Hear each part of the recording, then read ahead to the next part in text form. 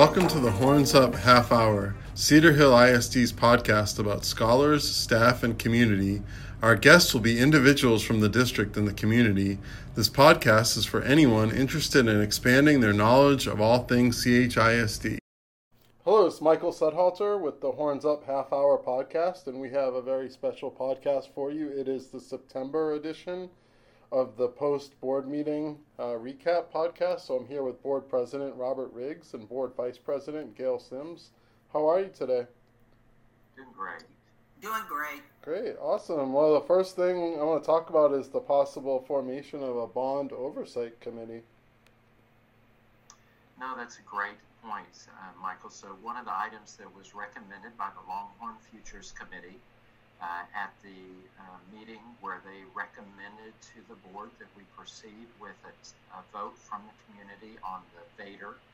And just a quick reminder, the voter-approved tax ratification election, the VADER, is the first of four items that will be on a ballot in November 8th. And the VADER focuses on programs and people. So faculty or teacher salary, and programs, that's what that item in its proposal A on the ballot will be for. And then on the proposal B, C, and D are all three related bonds that the Longhorn Futures Committee recommended to the trustees that we move forward with. And after close review, the board agreed and have agreed to put those on a ballot, and those will be elected. In addition to those items, the recommendation of the Longhorn Futures Committee was to have a bond oversight committee, and that would be members of the public, folks that would be asked to, if the bonds pass, any one of the four, where they would be basically an oversight committee that would have full access to the information and spending on those new sources of income, new revenue, and would be able to report back to the community as well as to the board on the efficiency and effectiveness of their use. Okay, great. And then I know at Monday's meeting, we had the new Chief Financial Officer, Carla Settle, presented the results of the efficiency audit. We did. So Whitney Penn is our auditor, and our normal audits come through and are asked to validate the financial statements that are put together by the business office, and that is a normal audit. This audit is very different. This audit is an efficiency audit. It really is a comparison of how Cedar Hill Independent School District receives and spends funds compared to 9 other districts within the state. Now, those aren't just hand-chosen special districts. There's actually 2 groups that help identify the best 9 to use. One of those groups is from Texas A&M, and the other is the TEA. And together, those committees recommended and we utilized, and we did a comparison that compared Cedar Hill with those 9 and then also with the state average. So the information was thorough. There were something like 26 different variables and questions that are asked. And that information now came back. It will be posted on the website for the district and visible to all that want to see it. There were quite a few very interesting slides that I would encourage you to take a look at if you're interested in how Cedar Hill is spending compared with the rest. And maybe the most telling slide for me was how Cedar Hill is managing its expenses, and for all of those funds that are left over, the excess balances at the end of the year. The other 9 districts you're going to see are growing their funds that are on reserve, whereas Cedar Hill is pretty much spending all of the money that we're receiving in and towards trying to better our students, better our scholars, and better our district. Go ahead. Yeah. Just one thing I wanted to add was this efficiency audit. We were not required required to do this.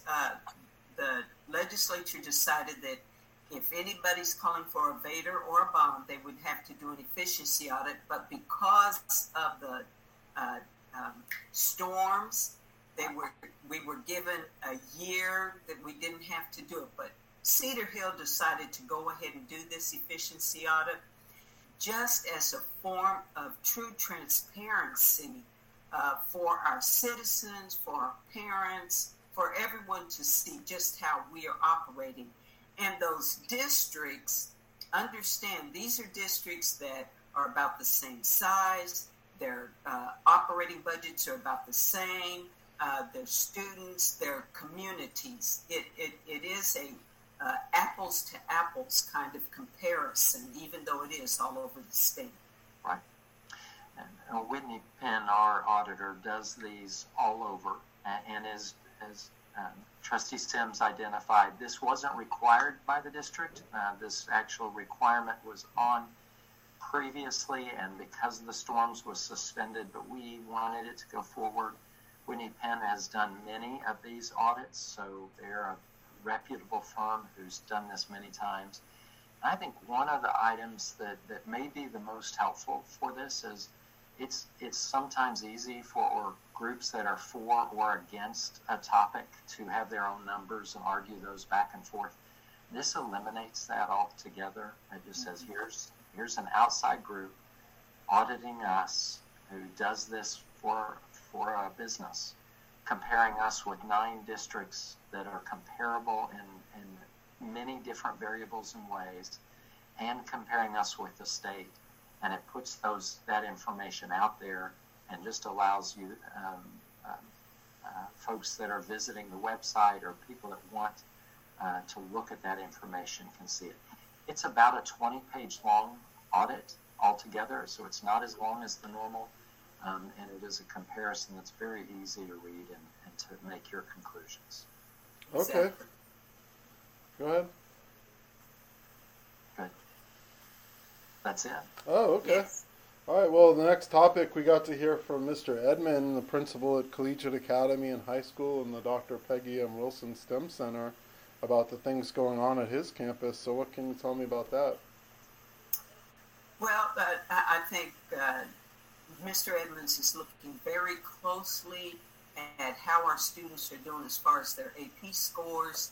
And the one thing that I got out of that is he is working with the instructional leaders, the teachers, and everyone's working together collaboratively to monitor student progress and to see how they are doing and how they're understanding what needs to be done to get those 3s and 4s in their AP scores. Robert? I think looking, stepping back a little bit from the data and where we are, Cedar Hill Collegiate program is a phenomenal program. I think the data backs that up. The Cedar Hill students and families in Cedar Hill have a location where they can send their kids to an A-rated school and can achieve at the highest levels scholarships and opportunities that bridged from that are there. We also in Cedar Hill have incredible CTE programs that are focused on those that are focused on the trades and moving that direction. And then also through the military and career side of things. So you're going to see the military option. But to give kids a choice, to give them the opportunity, and some are going to do well in all 3 areas, some 2 out of the 3, and some just 1. And no matter what kind of focus the student has, where their interests lie, there's a place in Cedar Hill where they can do well. And I think that's a powerful tool. And I want to encourage parents that if they want to see some smaller class sizes and want to focus in on the academics exclusively and have the ability to travel and take their students to those schools, they're there and ready for them. Okay, great. And then we heard from the Cedar Hill ISD Education Foundation. Executive Director Denise Root presented on Monday night. Yes. The Cedar Hill Education Foundation was founded in 2002, and their purpose is to be able to provide to teachers and to campuses funds in order to help them with projects and programs that they would like to have in the classroom, on their campuses and all. Since August of last year, they gave away more than $120,000. Since their inception, they've given over $800,000 and $120,000 since last August. And some of the things that they're funding are, like I said, teacher grants, student scholarships. They honor our Teachers of the Year, playground equipment at Waterford Oaks. Yeah. And just recently, they received the GuideStar Gold Seal of Transparency, which says that they are letting people know just exactly how they're spending that money that people are donating. Right now, the Longhorn, what do they call it? The Longhorn fundraising. Partner program. Mm-hmm. Yes, that it is. Partner. That's the word I needed. The Longhorn Partner Program is going on for teachers, administrators, everyone to be able to give to the Education Foundation. They also have, during the year, different activities and different fundraisers. The most recent will be coming up on October 21st. They're having their Purses with Purpose. Purses with Purpose. Yep, it's going to be on Saturday, October 22nd. 22nd, I'm sorry, the 22nd. I know it was in there somewhere. Yeah. But it's kind of a bingo raffle, and the winners walk away with high dollar purses, and at the same time they're raising money to give back within the district. It's great. It is absolutely great. Denise Rue did a great presentation. She has great enthusiasm. They've done a couple changes in this year, and they're trying some things out. Normally, they take requests for grant funding from teachers from throughout the district and give them the following year. This year, they're going to actually have 3 funding opportunities, and they'll be given out immediately. So those teachers that have ideas or want to see progress made in certain areas, they can do a grant proposal to the SHAP group, to the Cedar Hill Education Foundation, and fill out those forms, and they'll pursue it. On today, it is North Texas Giving Day. Yes. Yeah. And so, as we film it today, and so I believe this is available for the next couple days, where they'll continue to do matches throughout, and based on giving that's done to different charitable organizations, there's additional support that groups become aware of and can access to. So I want to encourage you, if you are thinking about how you can support Cedar Hill students through a grant process that's managed by a group that's been around a long time and knows what to look for, this is a great group to invest your money. Okay, great. And then I know we've had some new hires at the meeting. Paula McBride was promoted to Carla Settle's old position in the business office, and then Latasha Brown is back in the district. Of course, she's a Cedar Hill citizen, and she's going to be back in the district as an assistant principal at Lake Ridge.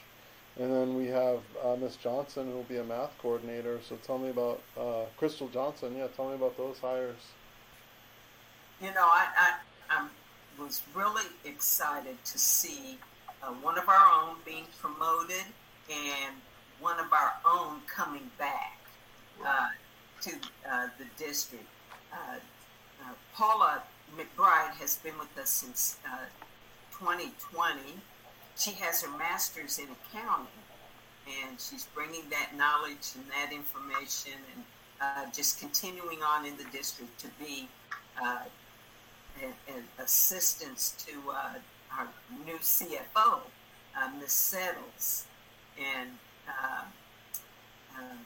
what's her name? Crystal Johnson. I'm sorry. She is coming to us from Dallas.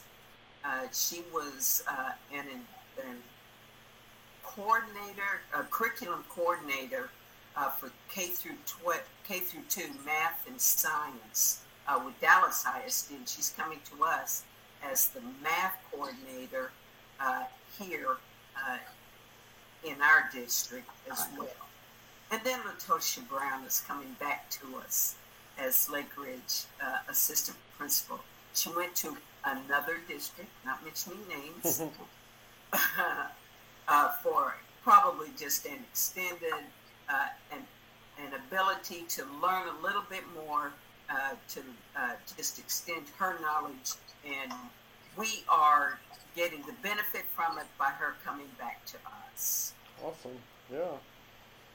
Okay. And then I know today we had a college fair, and it was great to see Texas A&M there, and then we saw some Kansas schools like Emporia and Wichita State. I wish I'd seen KU there, but maybe we'll have to make a call up to Lawrence to see if they can come. But on a serious note, there were like colleges from one coast to the other, and all the kids were engaged, and it was really neat to see. Wow.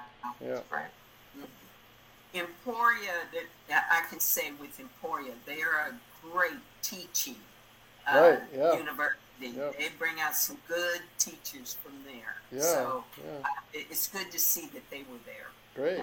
Yeah, and then next week, keeping up with that college theme, is Gear Up Week. So those Gear Up classes are now juniors and seniors, if you can believe it. I believe they were in middle school when they started this initiative, but they're now juniors and seniors. So next week is going to be Gear Up Week. Mm-hmm. Very good. It's such a great opportunity to have all of those colleges on campus for the students to be able to get out and identify, start talking and having discussions and hearing about what their grades or what their SAT scores or what different programs or involvement that they've had in community, how that's going to be received by different recruiters, how well admissions departments are going to evaluate their resume when it comes down to it. And I think that at an early time in the semester is great to refocus students and to remind them it's not about football or all the other things that can be great distractions, really great enjoyment. But it's a reminder of taking things seriously, focusing on the important stuff, and really spending the time and energy and getting after it. So that's great. It's wonderful for the community outreach, but also bringing the community into the schools really challenges our students. And I think it's a great use of our time and energies. And I like the fact that they are coming to our students because they can afford to be all over and go to all the different places and all. Schools are coming to them, so that gives them the opportunity to visit with different ones. Yeah. All right, well, thank you both so much, and I appreciate your time this afternoon. Sure. Thank you.